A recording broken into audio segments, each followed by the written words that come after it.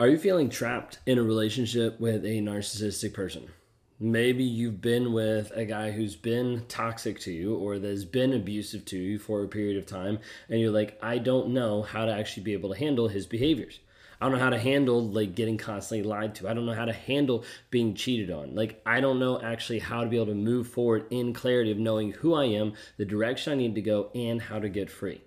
If you guys are new here, my name is Ben Taylor. I'm a self-aware narcissist on this channel to provide awareness, growth, healing, change, and development. Awareness of just trying to help people understand what narcissistic personality disorder is, like what it looks like, and how it manifests on a day-to-day basis of making you feel crazy, of destroying relationships, of someone cheating on you, and of this being abusive every single day that puts you in the sense of like limbo land, that leaves you locked into a fog, that leaves you confused. So many different things there to help have you understand that you're stuck in a toxic relationship.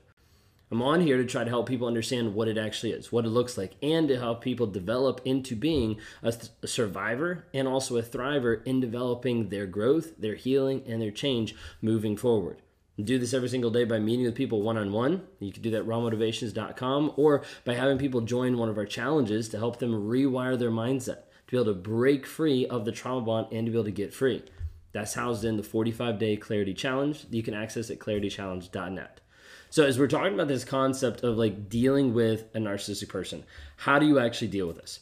I'm mainly going to talk most of the time about it being in relationships. That's because that's the main part that I've experienced. The relationships that I've been in, the people that I've been with, the affairs that I've been in, all those different types of things have all been relationships. So not as much about like coworkers or about like parents or things like that, but a lot of times the principles are very much the same of how you actually have to deal with a toxic person.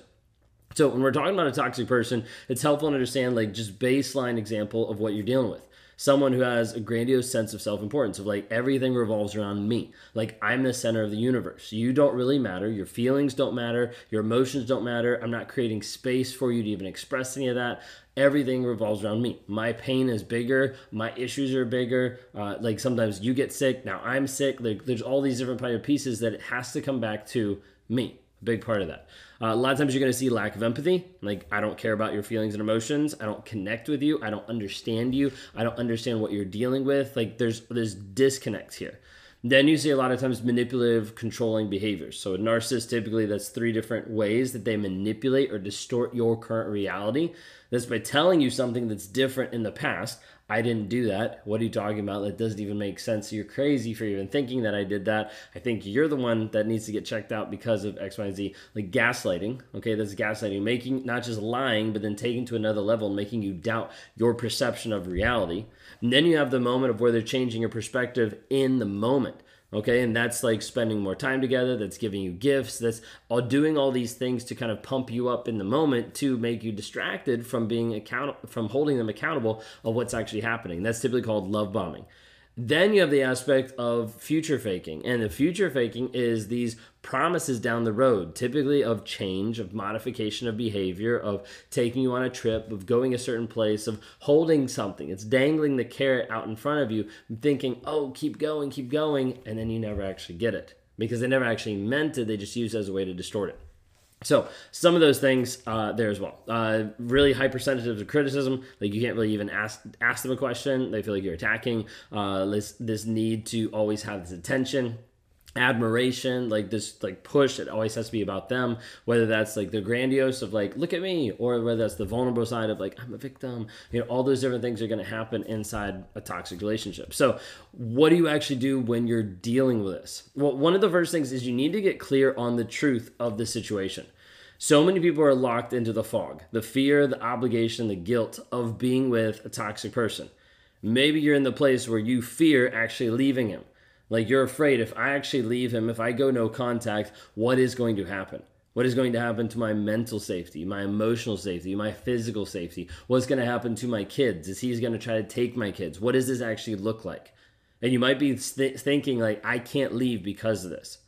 You might be in the place where you're in the obligation of like, I've been with him for 20 years. I'm obligated to stay. Like we've worked through and been through so much together. Like it would be rude for me to walk out on him now when he's actually trying to make change. But you don't see the change demonstrated and it just feels like something that you're stuck in out of this obligation. And then you have the guilt piece that locks you in thinking like, why, I'm so stupid that I'm still here. Like, I can't believe I did this to myself. I can't believe I did this to other people. Now I have guilt of what other people think about me. Now I have guilt about being in the relationship. Now he's put guilt on me that I can't leave. Like, there's all these pieces. Like, why would I want to leave now when he's working on himself, when he says he needs me, all these different things. And so the fear, the obligation, the guilt will leave you trapped in a fog. And that fog will be incapable of you to be able to see anywhere. You're locked into it. You're stuck. And you're in a place that makes you immobilized. Or makes you at a place where you can move, but it's typically at the will and the discretion of the narcissist, of the direction that he wants you to move in that exact moment. So the fog is 100% real. Understanding that you're in a fog is one piece. Getting out of the fog is another piece. We'd only teach inside the Clarity Challenge how to get out of the fog. The fear, the obligation, the guilt, and that is typically going through and breaking the trauma bond that has you held. The trauma bond, the hope, the potential about the relationship, the cognitive dissonance of wondering, do I believe his words? Do I believe his actions? Which do I actually believe? And then also the intermittent reinforcement, the push and pull that a narcissist does to push you away and then pull you back. We're broken up, now we're together. I can't believe you did this. I love you so much. I hate you. Like, it goes back and forth, that locks you into an addictive cycle with a toxic person that leaves you going back to him every single time. So understanding the truth of the situation, being able to break free of the trauma bond, to be able to know what's actually going on and to start understanding you is essential. Then we're also looking at this aspect of boundaries.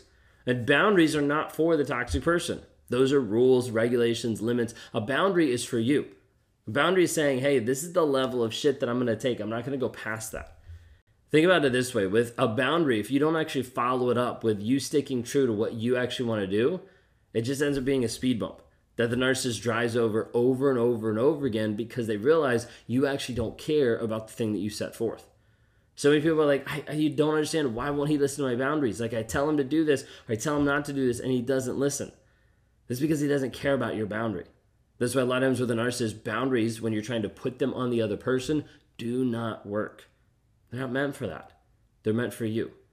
So it's at the place where you're like, hey, like, this isn't something I'm willing to experience with you. Like, I'm not willing to be in the same room while you're screaming in my face, so I'm going to leave. Okay, this is continuing to happen. I'm out of the house. This is continuing to happen. I'm out of the relationship. Like there's a quick progression. Sometimes people get frustrated because of that. And the reason why there's such a quick progression is because you're with someone that doesn't care. Setting a boundary helps you identify that a lot faster than a lot of other ways. Because you set this and you're like, well, obviously they don't actually care about me. They don't actually love me. They aren't willing to respect me because they're not willing to actually see where I'm at and work with me in that. Okay, so you're going to see that a lot of times when you set boundaries. Setting boundaries and getting clear about where you have to stand your ground is 100% essential in dealing with a narcissistic person. There's another piece of radical acceptance that has to come into this. Now, a lot of times we talk about radical acceptance after the relationship. But like when you're stuck in it right now and you're like, how do I actually deal with this? There's a piece of radical acceptance that you have to understand ties into all of it. Now, at first, this piece is just understanding who this person is. What has he done? How has he lied, cheated, stole, like all these different things. Like he's done these things, like just coming to terms with, yeah, this is who he is. Like this is what has happened. Like my wife had to come to terms with, hey, this is who he is. Like, this is how he's showing up every single day, not in a healthy way, not in a good way, but in a toxic way every single time. So she had to come to terms with that, okay, to be able to start that healing journey, to be able to move forward in that progression. Okay, so just the radical acceptance helps. There's also this piece of the radical acceptance of not just acknowledging like, hey, this is who this person is, but then also taking away the weight of their words on you. Think, for instance, and I love this illustration, like think for instance of the narcissist when they're yelling and they're calling you out and all these kind of stuff. They're just telling you that you have blue hair when you don't have blue hair, okay? And you're like, okay, don't waste the time arguing with someone who's illogical, thinking that you're going to get through. Like so many times people waste so much time arguing and trying to justify and trying to say like, no, that's not me. I didn't do this. I didn't cheat on you. Like I just like saw this person. Like there's so many different things that happen. Okay. But like understanding that you're going to try to engage logically with a person who's going to change up their logic to be able to have the upper hand, to be able to win over you. Because that's really all that they care about in that aspect. Okay. So the radical acceptance of the truth of the situation, but then also the radical acceptance of what they're attacking you with actually isn't true. Don't waste your time defending yourself on something that's completely false.